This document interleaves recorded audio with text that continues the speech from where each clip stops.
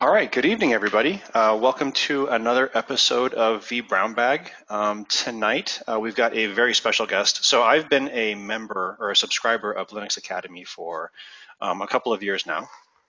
And the other week, I was out trolling for speakers and presenters for the Python episodes that we've been hosting, and I was very fortunate to run into Keith Thompson. Keith Thompson runs, or not, excuse me, not runs. He's the Python instructor over at Linux Academy, and so we got to chatting, and I've watched the most of his videos, not all the way through, but kind of like when I ran into a problem, I would go look at his videos for the solution to that specific problem. So we got to chatting, and he agreed to come on. So we are graced with his presence tonight. So tonight on V Brown Bag, we are going to be building small, sharp tools in Python with Keith Thompson. Um, but first, let's do a little bit of housekeeping. Get in on the conversation. If you at VBrownBag on Twitter or hashtag VBrownBag on Twitter, I will be monitoring the tweetosphere to answer all of your questions and to pose them to Keith. If you are in the live studio audience this evening, I will also be monitoring the Q&A session. You can ask your questions in there, and then I will also be posing them to Keith from there as well. So with that, we are going to continue with Keith Thompson on our Python for DevOps series, talking with Python developers and learning how to level up our skills. So, Mr. Thompson, are you there, sir? I am here, yes. Hey, how's it going? All right. Before we get started, a little bit about yourself. How long have you been coding, and what got you into doing this for Linux Academy and impressing so many of your fans out there? I guess, yeah, so programming wise, I've been doing this for about a decade at this point. I started, and hadn't actually programmed any prior to college, and then I was a mathematics major and got really bored with just doing math, so I swapped to computer science, and then kind of never looked back This from that math is point so on. boring. It's so easy. Uh, Uh, yeah, it worked out nicely because I had taken all the math that I needed for the engineering portion of things by the time I swapped to engineering my sophomore year. So mhm, mhm. that was actually pretty good. But I thankfully was introduced to Python pretty early on because I took one of my intro to object-oriented programming course as an honor student. I was the only one in the class of like 100 people that did it for honors or whatever. Oh, And so my professor told me to just rewrite everything in Python and tell me how I liked it, basically. uh-huh, uh-huh. And I don't think he ever graded those things, but I did it. And so I learned a little bit about Python and then went on to have an internship where the guy who's supposed to be my mentor and kind of Mhm, walk me through my co-op, as they're called mhm, in engineering school, mhm. he quit like 3 days before I got hired. So they gave me his book of business and they're like, "Oh, you're a smart kid. Good luck." And so I learned a lot of Python by inheriting a consultant book of So, business. so And trial by fire. That's your oh yeah, recommendation for anybody I getting had into the no field. idea what I was Totally. doing. So I went in there like, oh, this is a web development place. I think I want to do desktop stuff. Like at that point, I was pretty sure I wanted to do C# forever. Hmm, Uh, hmm. and yeah, Really? so I inherited a bunch of Python web projects that I Uh-huh. had no idea what I was doing and learned a ton about it and then kind of never looked back. I've done a lot since then in Python and I would call myself a polyglot. So I program in a lot of different languages, but uh, Python's one of my early ones, one of the ones I've always loved, and yeah, it's been good. And the Linux Nice. Academy, I actually got there through YouTube. Ironically enough, they found me, Oh yeah? and yeah, so Because but because because you do coding stuff on YouTube? I do. Yeah, I actually have a little slide. My About Me slide will give you kind of Oh, the well, information about that stuff. But let's flip over to that for you. And actually, this would be a great question to pose to you specifically. A lot of people ask me how much, or a lot of people say, "Oh, I can't get into programming because I'm not good at math." What would you, a mathematician, say to that? How much math do you need to be a oh, functional and workable programmer?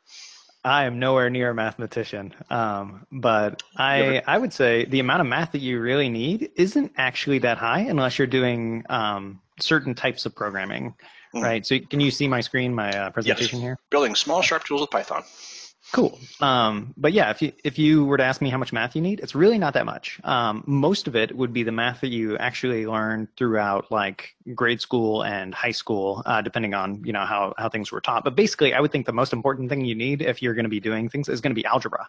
Um, And Okay. that's really just having a concept of like how functions work in general. But like people don't even think about like, oh, the functions I did in math when it was like f of x equals 3x plus 5, how Hmm. that is actually comparable to what we do in programming. But it's very much the same thing in terms of like we pass something in as x and it goes through this routine. The only difference there is that in algebra, the functions tended to be super linear, like they couldn't branch, right?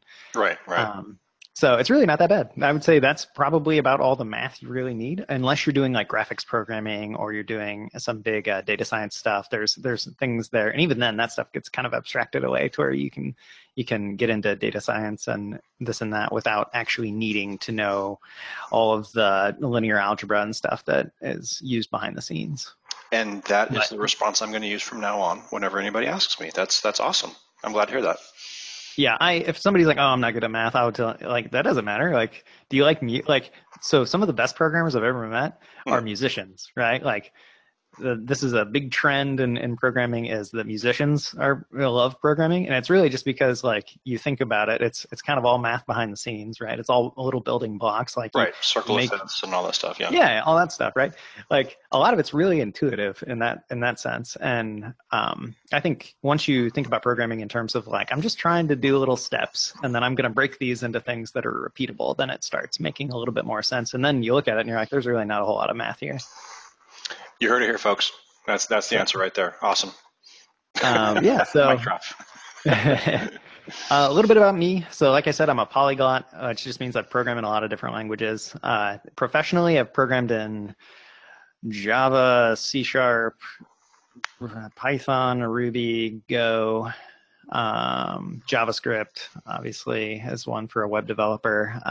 There's probably a couple other ones in there. I had a thing where I was trying to sneak other languages into a previous job where I would just be like, hey, I need to work on this little project. Let me spin it up in Haskell. And I never made it through with the Haskell one. I always got shot down. But I was like, look how fast this thing is. It's amazing. Like once I What is finally get it to Fortran? compile. Yeah, it's great. But so yeah, I love programming languages quite a bit. And like right now, I program a lot in Python, and then I go off and I do stuff in like Elixir and functional programming when I'm just needing to kind of decompress and learn something new. Cool. But I'm a training architect for Linux Academy. Training architect's the official title that we have. But I work on mostly, I'm the Python, or I guess my title is a little bit fluid at the moment. I've done a lot of different things for Linux Academy in terms of the courses I've taught. So I've taught on a bunch of things on Chef because I happen to know a lot about Chef, Nginx, and I've taught a course on Go, and I've taught 3, soon to be 4 courses on Python. 2 of those are actually targeted towards systems administrators. And it's basically, one of those things that Python is amazing as a programming language, but you don't need to know the entire thing in order to exercise it and use it if you're not doing like web development or, what would classically just be like software engineering sort of stuff, right? There are a lot of Mm-hmm. features in the language that you never actually need to use if you want to do it for certain things. So I created a couple courses that basically cover Python 2 and Python 3. The Python 2 one's a couple years old, obviously, but that take you through the basics of the language and some of the extra things. And in fact, the thing we're going to go through now, building this small tool, is kind of the final project of that course. Oh, cool. Um, and it's a little bit intense in the course. Like we go from I teach you all these things to let's put it in a full blown project because that's kind of scary for people a lot of times. But I hope we can kind of get through it and understand what we're doing and feel a little bit more comfortable going from zero to having a full working tool that we could share with somebody else by the time we're done. Very cool. But besides doing the Linux Academy thing, like I said, I occasionally release tutorials on coderjourney.com, which I spelled wrong there. There's an N in journey. And that's started as a YouTube channel. Like that was my thing. That was actually, I was a web developer by day, and I love to teach people things. So I started a YouTube channel, and eventually that got me noticed by somebody recruiting for Linux Academy, and then the rest is history, as they say. So Awesome. it's been a little while since I released anything on there, but that's covers a wide range of things from Docker and Kubernetes to a little bit of intro to Python stuff to Rails and front end web development using stuff like React. So there's it's basically whatever I feel like teaching. I can kind of put stuff over there, but I'm about to start putting out some more content there, so I figured I'd mention it. But I'm Keith Cool. Tomps everywhere because there are too many Keith Thompsons in the world for me to get my full name. Mhm. And yeah, fun fact: I love table tennis, which is what this my profile picture is pretty much everywhere. Is just me bouncing a ping pong ball. But yeah, so let's talk a little bit about the problem we're going to solve today. And that is pretty simple. We have a database that needs backed up, but we want to do that both remotely and locally. And we could write some scripts to do this and automate some things using like Bash or whatever. But sometimes it's nice to just have a tool that is has a good UI to it, if that makes sense, right? It has a good experience just using it. Hmm. And that's what we're going to do. We're going to build a tool called PG Backup. And this in particular, if I can come over here, and can you read this? I usually blow these things up for presentations anyway, but I think this is probably big enough. Yeah, that's totally legible. Cool, good deal. Yeah, our goal here is basically to have a tool that we can say PG backup, give it a database connection string, and then we can tell it a certain driver that we want to use. So we can use S3 as a driver and then give it a bucket name, or we can alternatively say we want to use a local driver and give it a path to a file that we want to write to. And we're starting from scratch. I have a README because I didn't want to make you watch me type all of this out. But this is where I think a lot of projects should start. Start with writing some documentation and visualizing what you want it to be used like. And this is occasionally called README driven development. Mm-hmm. And I think one of the big problems with programming in general is that people try to program too much before they ever exercise it. And they don't think enough about the big picture before they start thinking about the units or the little things that they're going to have to implement. Like we look at this problem and we go, oh, cool, I'm going to have to interact with S3 at some point. Or, oh, cool, I'm going to have to write a file that has some content from it. And so we occasionally think about those lower level things without thinking about like, okay, well, what does it look like for me to use it from the top level? Like, because occasionally you'll find little tricks around that where you go, well, I guess if this is the only way I'm ever going to use it here, then I can bypass some other feature and never need to implement that thing. And that's one of the benefits of TDD also. So test-driven development allows you to do this, where you say, this is how I'm going to use this piece of code, and then you let the test drive you to the implementation, and then you prevent yourself from kind of over-implementing things. So you're not implementing extra functions that you don't need, hopefully, unless they're private functions that aren't supposed to be used by other people. But yeah, so this is a good place to start. So we're going to go from creating an entire project here inside of one directory with a README. And I like to start here because Python has the Zen of Python, which are you familiar with? Oh yeah, import this. Yes, there you go.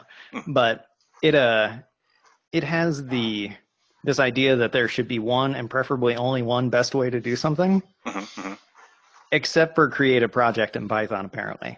So there's like 1.5 million different ways people go about creating projects in Python, like how they like to structure them and this and that. So this is one of those opinionated things that you just have to go about doing. So I like to start here because the blank canvas problem, where you start digging into a problem with nothing inside of a directory, can be kind of scary. You're like, well, how should I structure the folders and this and that, and what actual files do I need?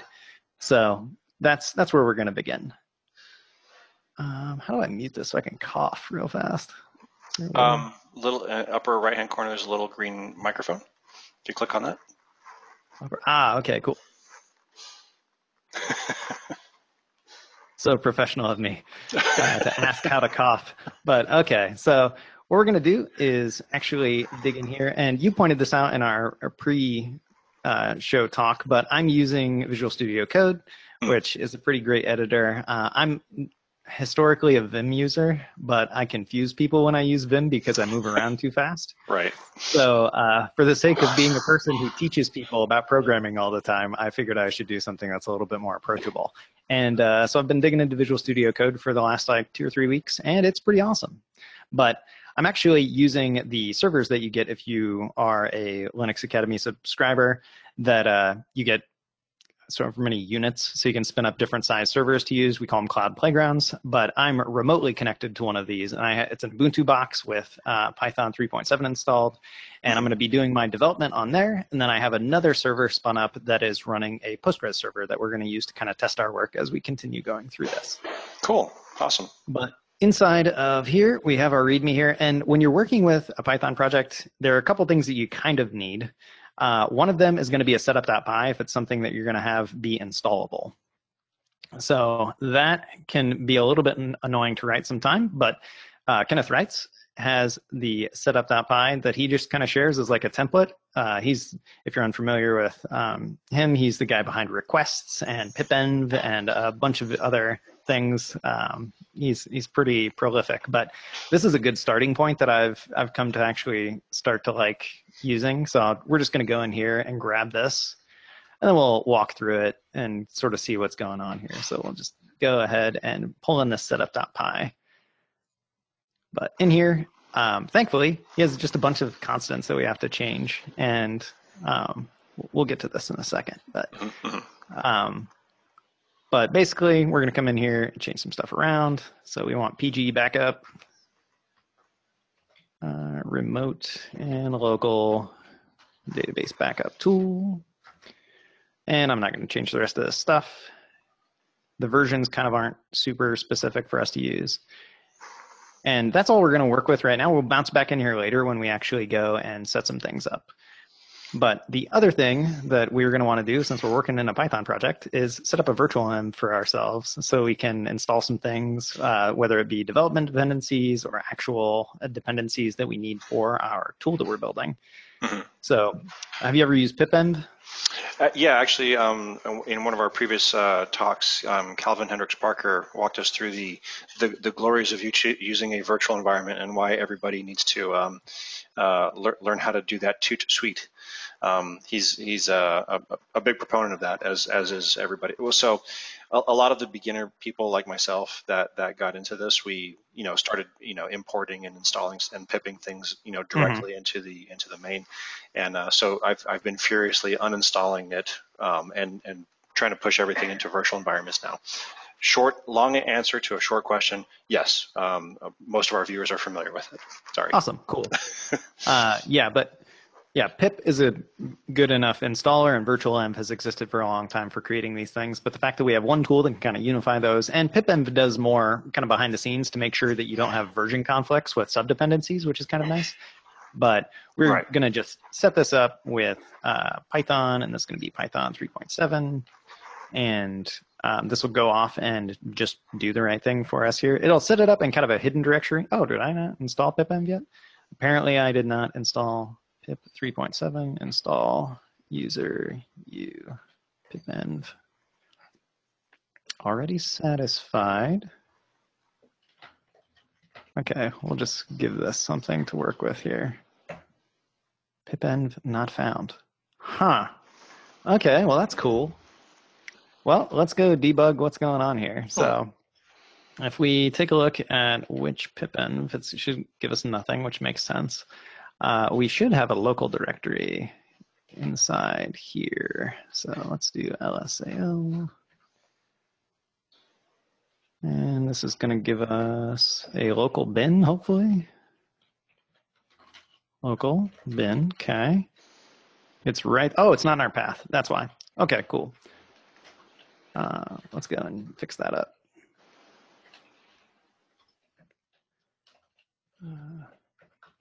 Normally I would care more about where I'm putting this, but for the time being, this is fine. I'll do home dot local bin. Cool. All right, now which pipenv? Hey, we have pipenv now. Good deal. Okay, so I'm going to go ahead and just set it up with Python 3.7.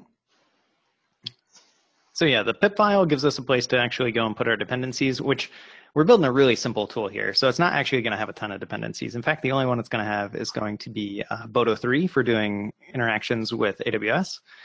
But I already have the server hooked up with some credentials, so I don't accidentally share those with everybody and have a huge bill by the time this thing is done and over Nope. with. But Nobody watching would do that. oh, yeah, okay. There's always, you never know. There's some bot somewhere with a little bit of computer vision in it that just knows like, hey, there are enough gibberish characters that are this long. It's probably an AWS key. I should give it a shot. So you never know. Never But too safe. yeah, so now that we have this, we can get some nice things just Visual Studio code wise, which I think are pretty cool. And do you care if I show off some of this stuff or? No. Please go ahead. Oh, okay, cool. So the big thing we're going to want to do here is select our interpreter, and unfortunately, it didn't find it, which is kind of weird. Normally, what would happen is it would actually go and find the. Oh, there you go. It's reading some stuff, so it might actually go and find it. Bummer. But you can actually specify the interpreter that you want it to use, and I guess for right now, let's go ahead and since this whole thing is being weird, we'll just have it use this one.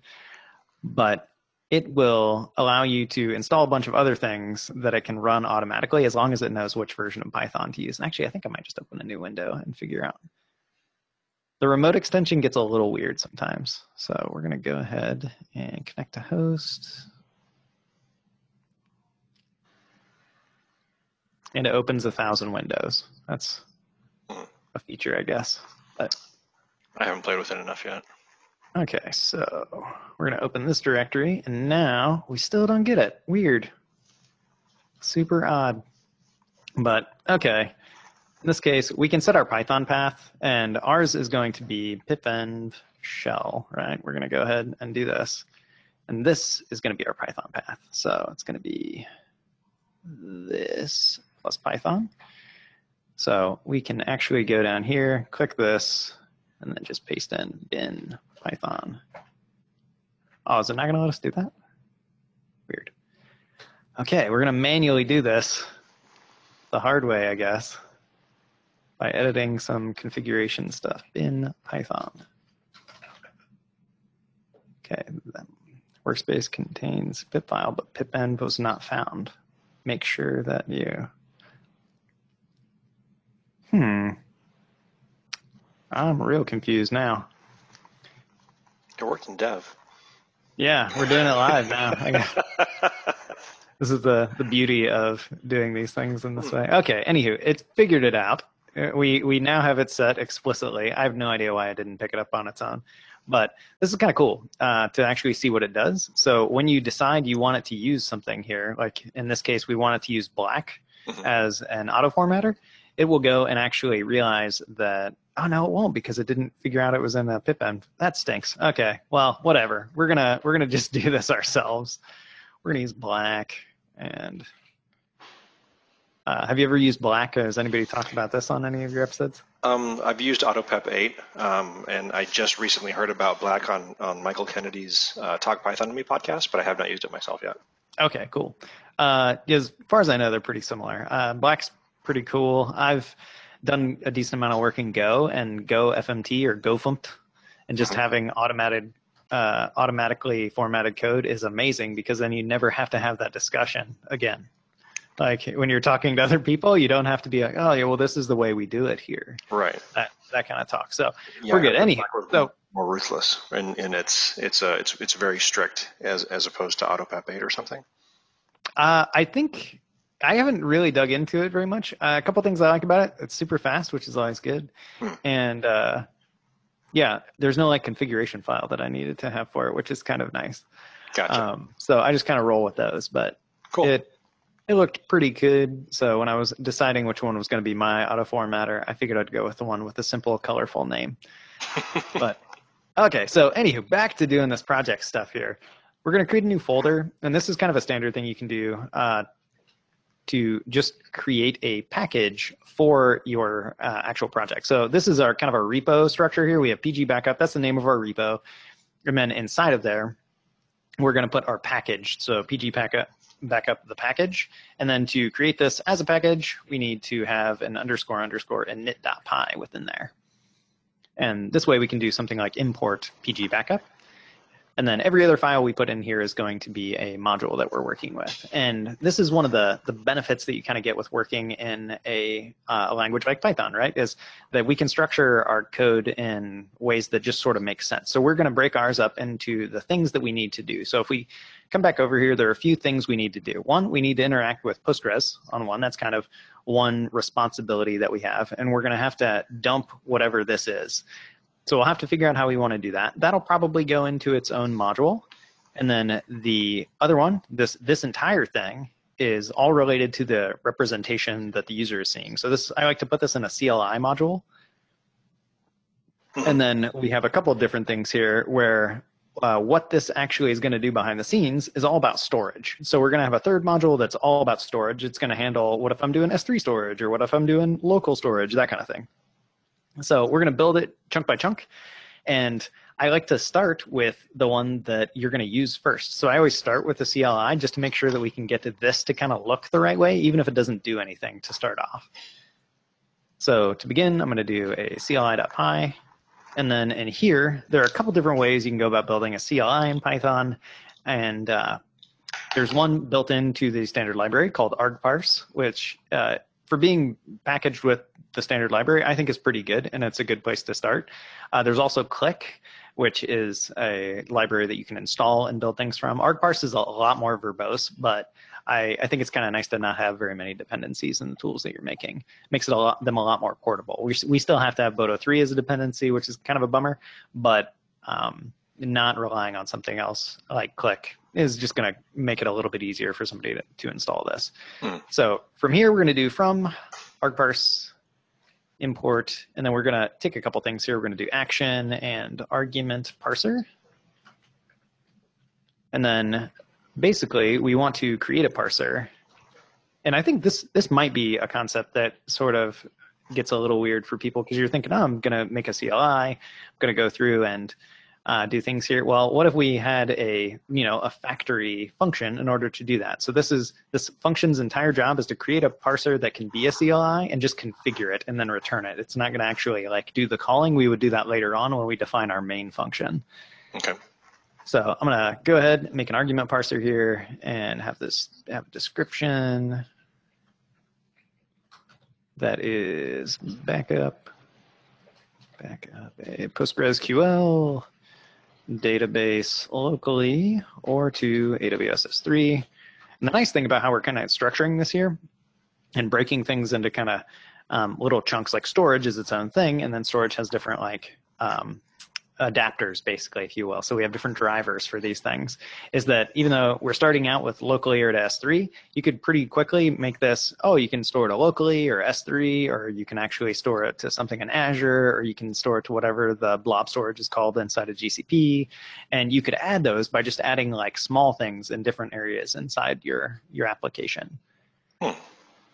So we're going to add an argument. So this is how you go about actually defining the structure of your CLI. And this is a little bit magic in the way it does it. And I think I like the way Click does this a little bit better. It distinguishes between an argument and an option. But to distinguish those using argparse, you just don't put dashes. So URL is going to be a positional argument for our tool. And then we can define the help text here, which is going to be URL of database to backup. And then we need another one that's going to be our driver. So a good thing to go back here is just, we might just take a picture of this too. And by take a picture, I mean move a comment over. I don't know what I'm talking about in there. But so we have this as our positional argument, and then -- driver actually takes these two arguments, and then they're kind of separate. And I intentionally designed this tool this way so that I could show you how to create a custom way to parse in arguments. But I also like the way that the ergonomics of being here's my driver, this is its name, this is its whatever.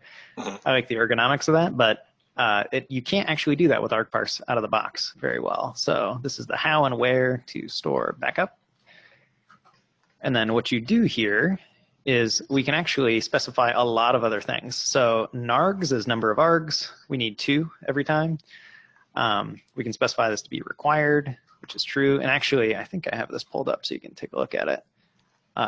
Documentation is your friend. Every time I'm teaching, one of the things about the lessons that I do is I always link to the documentation of the functions and the classes and things that I'm using so that people can look this stuff up and figure out how to kind of parse the docs and really understand what they're doing with aspects of the standard library, or how should I call a certain function, or this and that. But one of the things here is if we go and we search for add argument.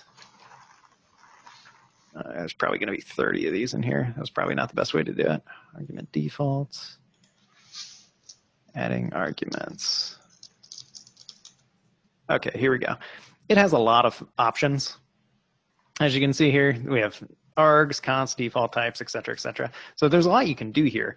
But one that's a little bit off the beaten path is action here, which is you can actually specify that you want it to do something.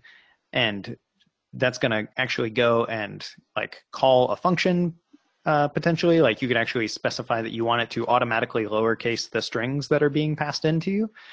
Or in our case, we're going to give it a class that it can initialize and then use the kind of a special dunder method called call.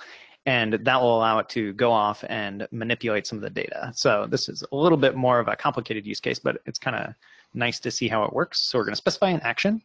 And we're going to call this driver action. And we're going to come up here and create this. So in the other tutorials that you've been, or I guess they're not all tutorials like this. You're not doing kind of necessarily live programming for some of them, I'm assuming. But how much like object-oriented programming has been covered? Very, very little. We went through some unit testing a couple of episodes back, and we used classes to define pieces of the unit tests. But we haven't gotten into that. That's more of an advanced topic. Exactly, is what I would say, right? For the most part, classes and object orientation are not something that you need if you want to use Python to like automate stuff. Right? Because it's at that point you can use it as a scripting language, and it works great for like packaging up functions and it can do a lot of really neat stuff before you ever touch classes, which is why in my scripting course, this is the only time we ever use a class for anything.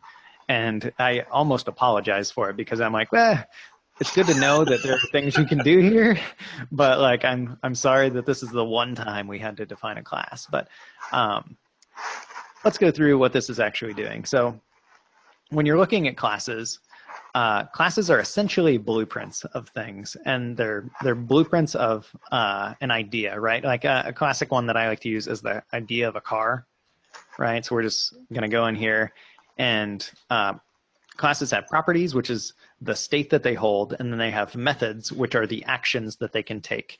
So a car makes perfect sense because a car has things and it can do things. That's basically when you would want to use a class for something. And a good unfortunately, there are these magic methods that start with underscores that are all kind of hidden in there that you have to know how to use. But this is the initializer for it. But you could do something like this is engine, which has a default of like one of V8 or something, and then you could have tires, which defaults to this thing has no wheels, so has no tires, but four. So you can hold on to these things. Yeah, exactly, right? It should just be four. And I want to show you sort of how this works behind the scenes, and then it'll make a little bit more sense, I think. So once you have defined, you're just defining, this is what a car does, and then it can drive, right? And then there's this magic self that you put in here, which just specifies that you call this function on the object itself. And then it would go off and do something here. And then it has access to its own information. With my engine, this is real. I'm really making this up on the fly, but yeah, here we go. Oops, F string here. Let's actually copy this, and we'll come down into the Python REPL. There we go. Also, this is one of the best features about any sort of dynamic language is a REPL, the read, evaluate, print loop, because like in this case, I'm just hacking, like this is just coming off the top of my mind, right? But I'm able to actually go and utilize it. So we described what a car is, like what it has and what it can do. And then, but not all cars are the same, right? So like I have a Honda, which is a car that has an engine that is like definitely a 4-cylinder, right? It's nothing special here. Cylinder. And then tires, it would have like tires, be like 1, 2, 3, 4. And so now like Honda is an instance of a class. So we created the blueprint of it. This is one specific instance of it. So it holds on to its own state, and then it has its own functions that are on it. And when a function is connected to an object, it's called a method. So now we have Honda drive, and it'll give information like it's accessing state that wasn't passed into a function. Every other time you work with a function, it's going to have stuff passed into it, or it's going to have to access some sort of global information. But yeah, this is my 5-minute introduction into object-oriented programming and what it is. So if I did a horrible job of explaining that, then I feel really bad. And if I confused anybody, my apologies. Well, the good news is that they can stop and rewind and watch it again if they're confused. That's as good as any 5-minute definition of a class as I've ever heard. I've been working on my explanation of object-oriented programming for a while, because honestly, it is one of the more confusing things that exists in programming. Totally. And yeah, so anywho, back to the task at hand. We were creating an action here, which the beautiful thing about how you actually call or create a new instance of something is it works just like a function, right? So like we can pass around functions, and if we don't use the parentheses, so for instance, like round is a built-in function, and we can just pass that around until we actually call it using parentheses in Python, right? So that's what we're doing here. And this is if you just pass this right here, you're actually kind of passing around the initializer function to create an instance of a thing. So behind the scenes, what this is going to do is it's going to take the information that it has, and it's going to pass it into it in the right positions that it needs. And then it's going to explicitly call this call function or method, behind the scenes. So this is all the magic is to it. Like they could have probably done this using a function, and you would just have to specify a lot more return values, but it was easier for them to say, we're just going to pass in this state that you don't need to know about, and we're going to go from there. But what this driver action needs to do is it's receiving a bunch of different things. It's receiving the parser, which is the actual argument parser. It's receiving a namespace, which is a special kind of class that literally just holds on to variables. Similarly to how our car had an engine and tires, because objects hold on to their own state, and then they have behavior in the form of methods. A namespace is a type of class that only holds on to state. It doesn't have any behavior. So it basically allows you to connect variables that are not in the global space. So it's going to pass around this namespace. It's going to pass in the values that it got for the particular argument that you're working with. And then I, honest to God, do not know what option string does. I don't think I've ever used it. So what we're going to do is we're going to take in the destination, the values, which since we specified it is going to have a number of args of 2, and I should fix this down here, then it's going to be a tuple for us. And then we can do tuple unpacking here, or sequence unpacking, to just split that into 2 different variables at one time. And then we want to take this namespace, and we're going to add some more variables to it. So we're going to say namespace driver equals driver dot lower. And that's because we're going to do some comparisons on it later. We want to make sure it's all in lowercase values. And then namespace destination equals destination. And what this will allow us to do is just connect more information to what we actually get when we parse arguments. So behind the scenes, if you imagine there's an action for everything here, this is basically going to do namespace URL equals URL for the URL one, right? That's just kind of the default thing, is it's going to take this namespace object and just pass it all the way through the parser and add more and more arguments to it and hold on to that information. Since we have a special case where we have 2 pieces that are not the same type of information, we need to separate it out into 2 different variables. So that is the complicated version of creating a parser here. And the last thing we're going to do here is actually return the parser. So now we have a function that's going to generate a CLI for us, and then we can use this later on, but we only have to configure it in one spot.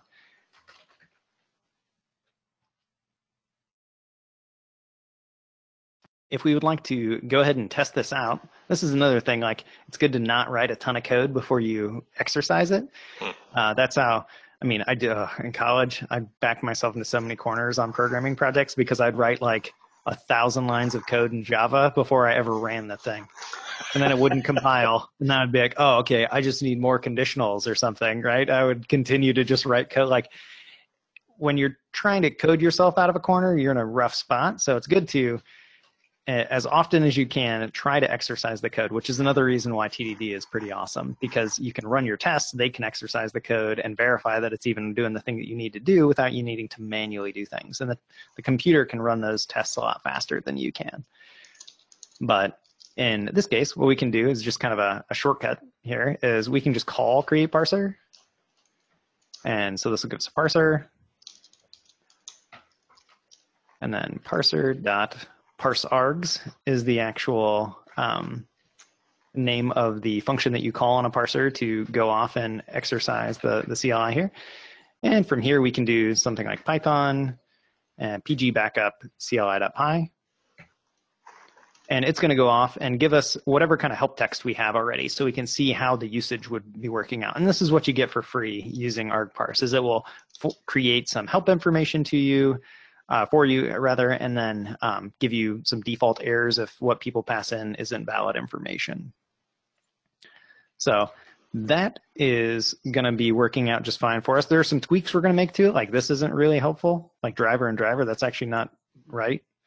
And I think we can fix that now by just adding a meta value that's going to be driver and destination.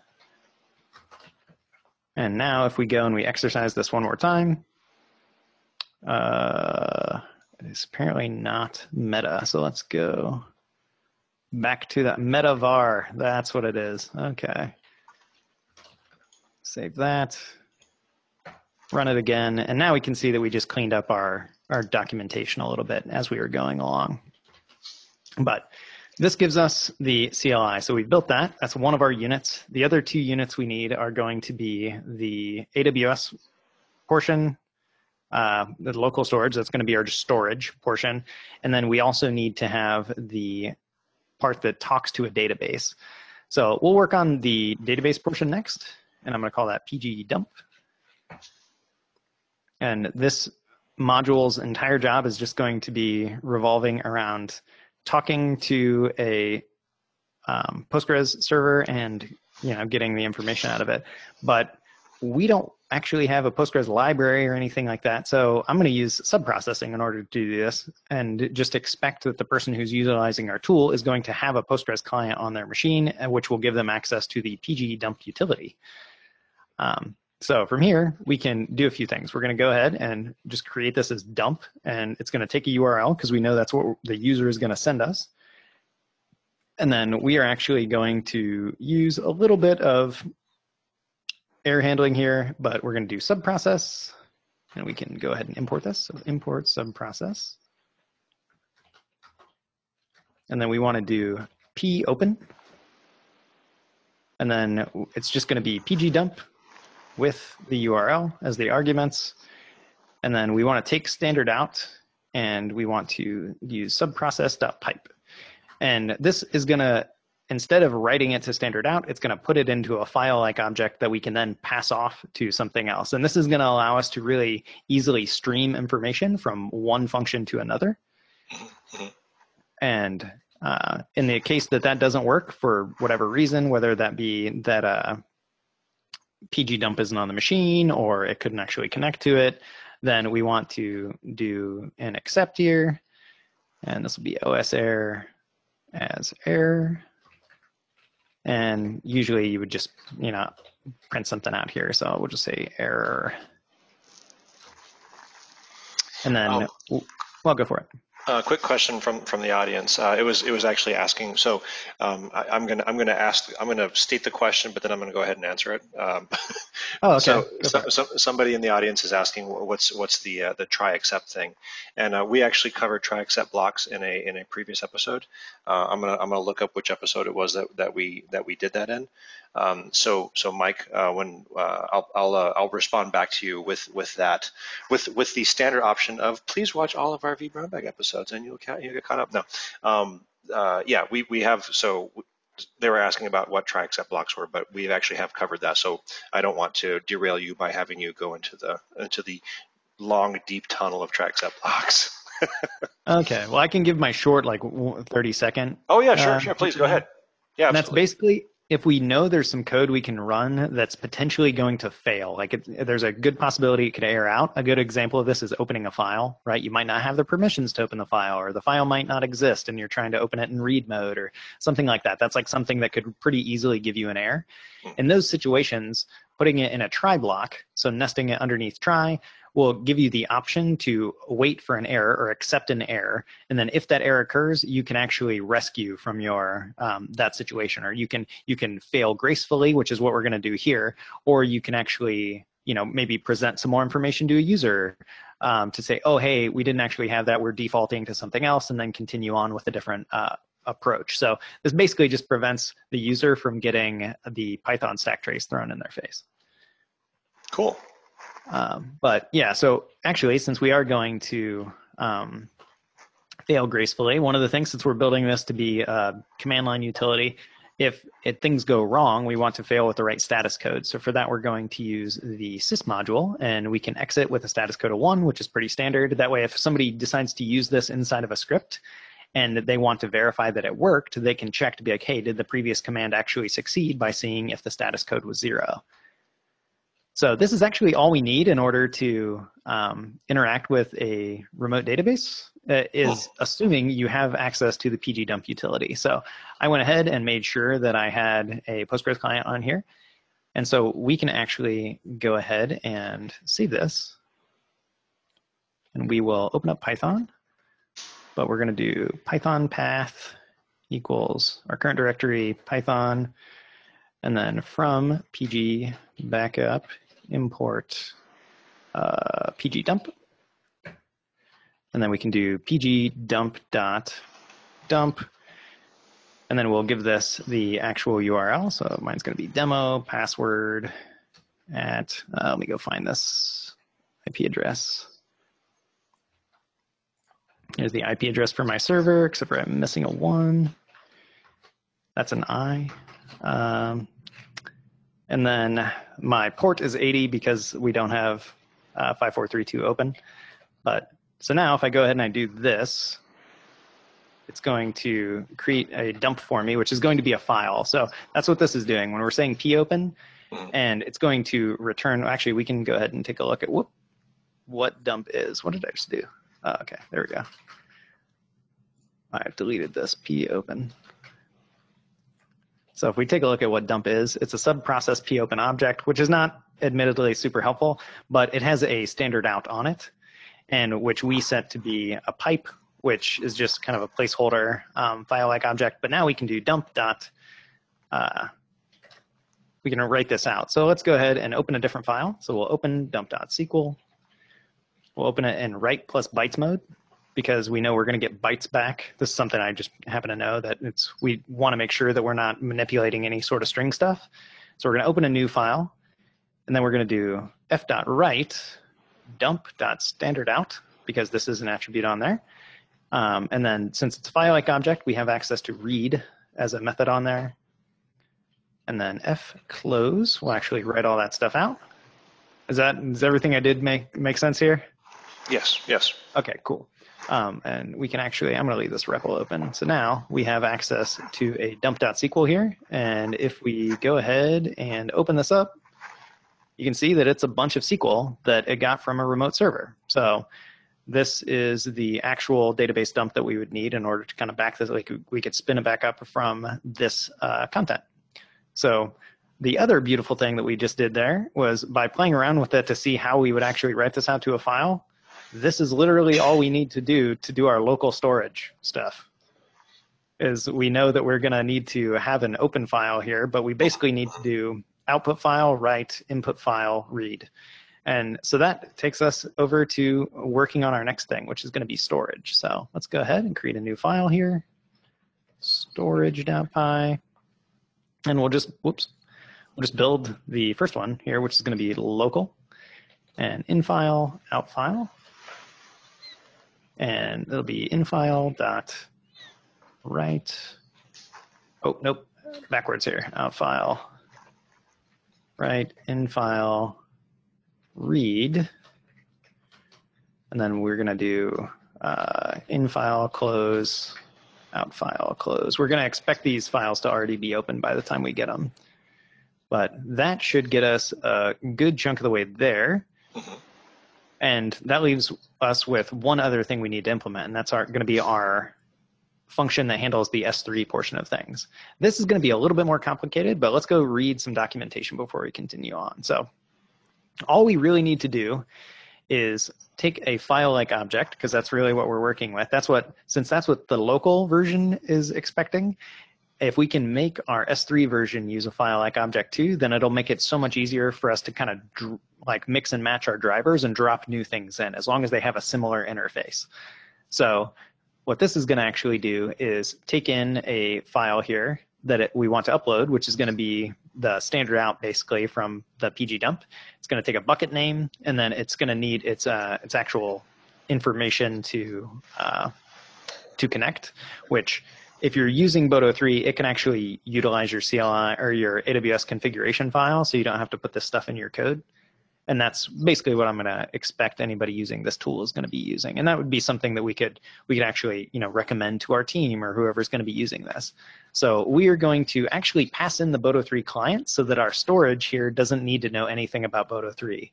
Like, it won't be the thing that has the dependency on Boto 3. We're going to inject that dependency. And this is something that you can do because it's a dynamic language and we don't have to specify the types that we're working with. But we're going to have an M file, a bucket name, and the name of the file that we actually want to work with.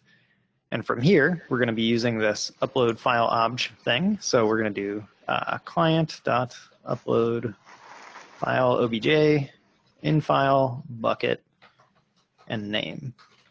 So these are both of our storage approaches, and that'll actually get us pretty much all the way there. The last thing we need to do is take all the little pieces that we've built. And this is where I call you're building small, sharp tools, right? Like, by building it in little chunks that are real discrete and we can fit all of this in our mind, now we just have Legos that we can kind of piece together and build exactly the functionality that we want. So I like going from the top down with a README into what exactly our user interface essentially is going to look like, and then building out the functional units that we need in order to do this. So the last thing we need to do is actually put it all together. And I'm back in the CLI.py because this is going to be something that's related to the CLI. And we're just going to create a main function that we can actually utilize inside of setup.py so that this can be something that's installable and will have a PG backup executable when you do like a pip install PG backup. So in here, we're going to do a few things. We're going to import time. We're going to import Boto 3, which we don't have yet. We need to go pip install that. Then we're going to do from PG backup, or we can actually do this, just say from the exact same package, I want to go import PG dump and storage. And now we get to actually use our create parser. So we're going to do create parser, parse args. And this is going to return the arguments to us as a namespace object, which is just basically a placeholder that holds on to all these values. So it's going to have a URL, it's going to have a driver, and it's going to have a destination value that we can actually access off of it. And then from there, oh, go ahead. Do you have a question? Real quick, did you mean to type create parse or create parser? Oh, no, sorry. There you go. I'm still not used to it giving me such fast feedback in terms of using the squigglies. My mind just looks right past them. I'm used to the good old, I write my code, I run it, I see what the error is, and I go and I fix it. So yeah, let's go ahead and install Boto 3 so that we have this here. So we can do pipenv install Boto 3. And this will go off and add it to our pip file, and then it should generate a pipenv lock for us. But it's going to give us this weird error that's kind of annoying because Black is pre-release software. So we're going to copy this pipenv lock pre business, and this will actually ensure that it can go off and create the pip file lock for us, which just holds on to the very specific versions that we have installed. So yeah, if you ever look in here, it's going to tell you the hash of this is exactly what the source code for this project looked like. And that just ensures that you can have repeatable builds, which is pretty handy for like CI and stuff like that. But anyway, so yeah, we have our arguments here, and next we just need to go get our dump. And this is something we need to do every time, regardless of the driver that was passed into us. So as long as we have a URL, we should be able to go off and do this. So we're going to do pgdump.dump args URL. And now we get to do the conditional bit where we have options for drivers that people pass in. So we can say if args driver equals S3, then do something S3 related. So S3 stuff, else local stuff. So that's basically going to be the remainder of what we're doing here. The S3 version is going to be a lot more complicated because we need to create a client, which is going to be Boto3 client for S3. And then we want a couple things here. One, you have to have unique file names in S3, and we're going to want to have like whatever time we exported this probably. So in this case, we're going to go ahead and create a timestamp. And we'll do that by doing time, strict time, and then we can make a custom time string here, which is going to be year, month, day, and then we can do this by hour, and then minute. And then we'll do time, local time, to actually pass in the time. And yeah, I always hate these format strings, but once you kind of figure out what they're doing, it's really not too bad. So next thing we're going to do is build up a file name. And this is one of those things that could be kind of complicated because you might want it to have a timestamp or you might want it not to have a timestamp. So in this case, it might be worthwhile for us to have a different function for this. So I would occasionally like take this would be something that would make sense to go in the dump because you're thinking about like, what is my dump's file name going to be? So let's go over here and we can just create this as def dump file name. And this can take a couple things. It'll take the actual URL for the database, and then it can take a timestamp, for instance, and have that be default to none. And then we can break up this actual URL using something like split, and we can split it on slash, and then we can take the last version or the last item in the list, and this will just be DB name. And then our actual file name could be, if timestamp is present, then we would return something like DB name dash timestamp. Otherwise, return just DB name dot SQL. Yeah, let's put a dot SQL on there just to be good stewards and show what exactly is going to be inside this file. So there we go. Get that over here. So yeah, we'll just create a little helper function. Kind of makes sense. It's going to work with the URL of the database. So we'll go over and put it with the rest of our code that's going to work with that kind of stuff. So we come back, do pgdump, and then dump file name of args URL and timestamp. And then we can give ourselves a little bit of output while we're using the tool so it doesn't just look like nothing happened, which is good and bad. Kind of depends on who you're talking to about that. So we're backing the database up to, and then args destination in S3 as, and then we'll give the file name since we're not actually explicitly passing that in as an argument. And then the last thing we need to do is call storage S3, and then give it the client dump.standardout, which is going to be our file-like object, args destination for the bucket name, and then file name for the name of the bucket, or the name of the file. So that's the much more complicated way of doing it, but nice to be able to reason about it, at least in my opinion anyway, that we kind of divided off some of the complicated bits, right? Like we don't need to exactly know what's going on here. We just need to say, hey, I want to store this in S3. Here are the things that you're going to need to do it. And that's, some people are reluctant to create different files when they're writing code, but break things into as many logical groups as you can think of, as long as it makes it easier for you to piece them together and think about them or fit them in your head later on, is kind of the way I like to advise people to go about writing code. For the local stuff, we're going to just open up the file here. So it's going to be args destination. And we're going to open this in the write bytes mode. And then we'll go ahead and print out something here. So this will be backing up. We'll say database up locally to, and then we can do outfile.name. And then storage, local, dump.standardout again, and outfile.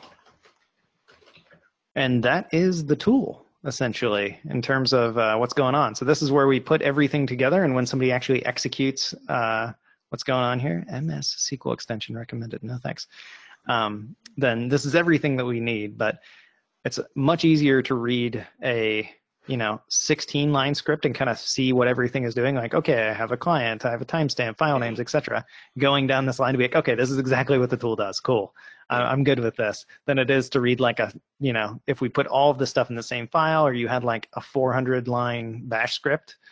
Right. I would get lost in that, and this is why it's one of those things that not every system has Python installed on it necessarily by default or whatever, but if you have access to it, I would oftentimes recommend maybe using it for more complicated things over something like a bash or a ZSH, just so you can reason about it later, because your worst enemy is probably you from 3 months ago when it comes to code stuff. And so I like to not hate past me, and Python's a good language for allowing me to do that. But we do have one more thing that we need to do, and I'm sorry that I didn't fit this into an hour, but I'm really glad that I didn't do the TDD portion, because I would have talked way too long at that point.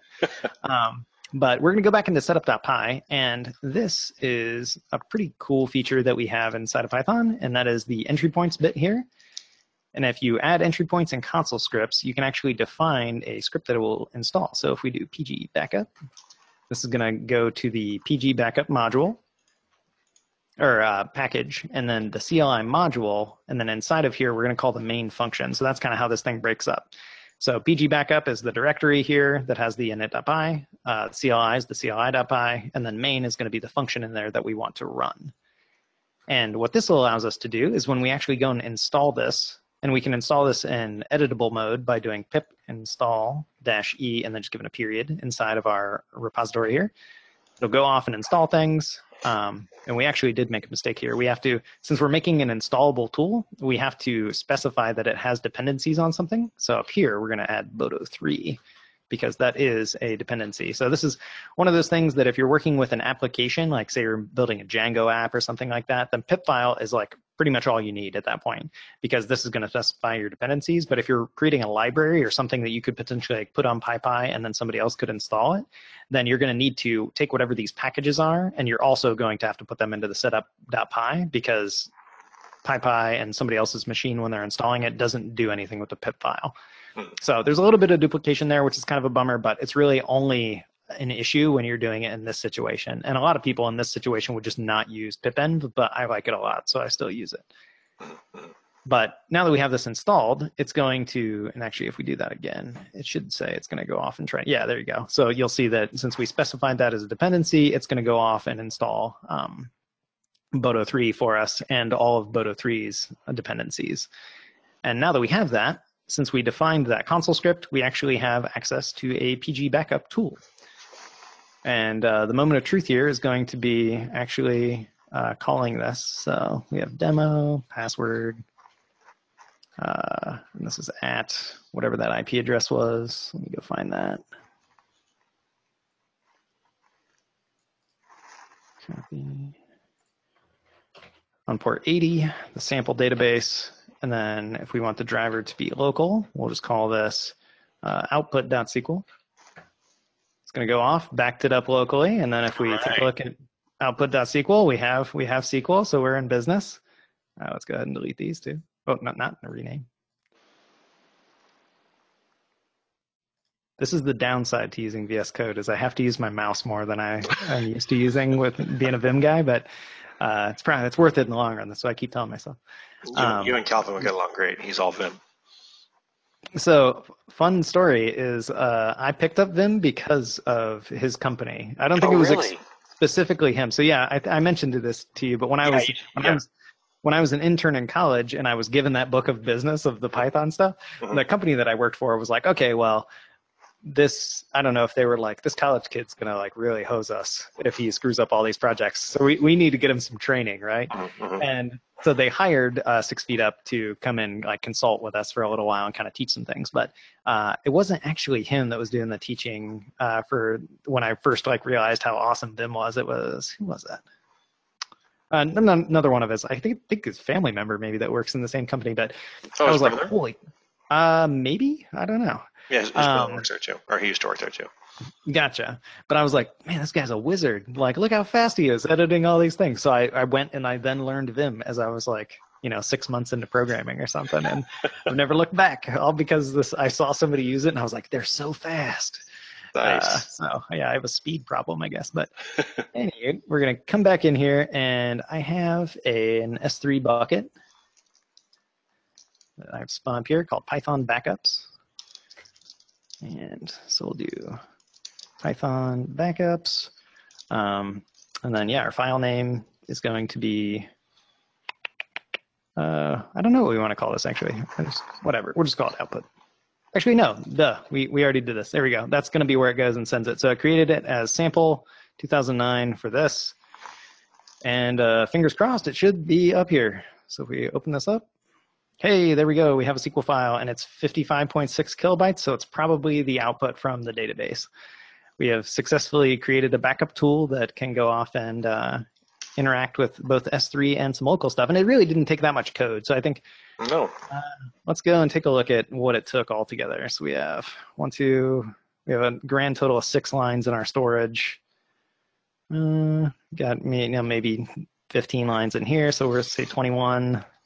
So the most complicated part was literally creating the CLI for like the interface so I can explain the help text to you. Yeah, so it's really not that bad, and less than 100 lines of code for sure, 100% less than 100 lines. One other question from the audience. You indicated at the beginning of this that this was the final like the capstone project in a thing that you're doing for Linux Academy. Yeah. So this is this is the lecture project that I lead you through. So the way that the Python 3 scripting for systems administrator course, I think it has changed its title a few times, but the way it's kind of set up is I take you from knowing literally nothing about Python and the language. So I would teach you every single aspect of like, these are the types you're probably going to need. And I basically teach you everything but OO. And including like how to interact with third-party packages, and here's how you do error handling, and here's like some of the more fancy things like list comprehensions and stuff like that. I'll teach some of those. And then towards the end, we get to the thing like, okay, well, let's put it all together. We're going to build a project. And this is the project that you see me go through in the lectures. And then along with that, there are our hands-on labs, which will spin up an environment for you that has some code like already set up there and asks you to go and execute on something there. That actually has a different project that you would go and build that I think, what was that project? Oh, you build a thing to basically export user information or import and modify the information of a user using a JSON file format. Does that make sense? Nice. Yeah, that does. So at least that's what it used to do. I might have changed it because I had too many students accidentally delete their own user from the account or like from the servers they were working on. Oops. So I might have changed that project, but that's originally what it was.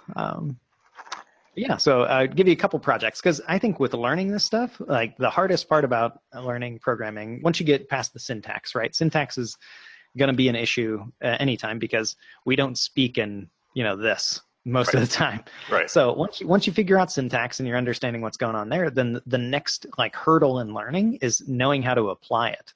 And as adults, like the stuff that we learn doesn't really stick in our brain unless it's like immediately useful to us. And the only way to make something like this immediately useful to you is to have you use it inside of a project. So that's why I tried to take something that like, if you just looked at the README, you would think like, oh, this is a pretty legit project we're going to build, and I think it is. And it only took us like we did it in four different files and less than 100 lines of code, but we had to cover a lot in order to do it, and we had to use a lot of different features to kind of understand what's going on. So the viewer is saying time to go sign up for a Linux Academy account. So hey, there you go.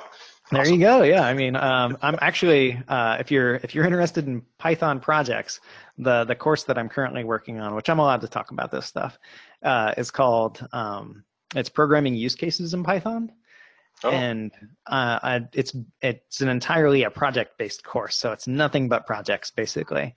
And like I just finished working on a section that it won't be released for a while unless we decide to kind of strip back some of the stuff in the course. But it's another like CLI project that we're doing. But I utilize Click, and we go through and we learn some of the newer features in Python, like async and await, so we can do concurrent programming. We actually build a load testing tool. So it's called Assault is what we called it, but you can give it a URL. You can tell it how many requests you want to make and the level of concurrency that you want to do, and it will go off and make those requests and return some statistics to you. And that's the project that we go through and build in this like section that I built over the last week or whatever. But do you have an ETA for when that's coming out, or is that? I have no idea at this point. It's right now it's a pretty daunting course. It's a real meaty thing that I'm working on because I want to show you how to use Python for all sorts of stuff, including web development, including data science stuff, including automating stuff in all three of the like major cloud platforms. So it's going to have a lot of different projects, and if we don't break it up into smaller courses, then this course can take a really long time for me to build. But if we, release it as early access, then people would be able to get access to these projects kind of as I come up with them. And then with each one of these things, it's a lecture project that we go through, and then also a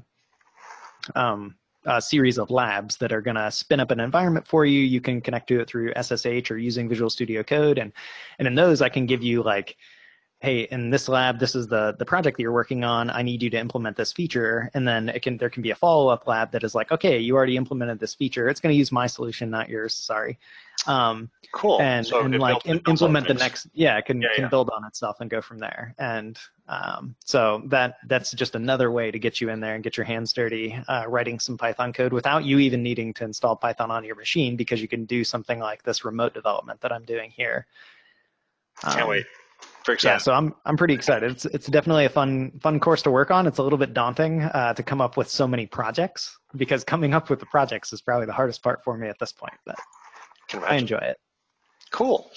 All right. Well, we actually so I don't mind going over when it's like a really fun topic like this. So, but we have gone over, so we need to put a pin in this and wrap it up. Okay. Well, yeah. Sorry for going over, but I'm glad we did make it through the project and show some stuff off. This is super fantastic. That was all of the questions. We've got a couple of people saying thank you. Bravo, job well done. I think that's it for the questions. We've got a smattering of applause. Well, cool. Yeah, I enjoyed this, and I appreciate you inviting me to come on here. Cool.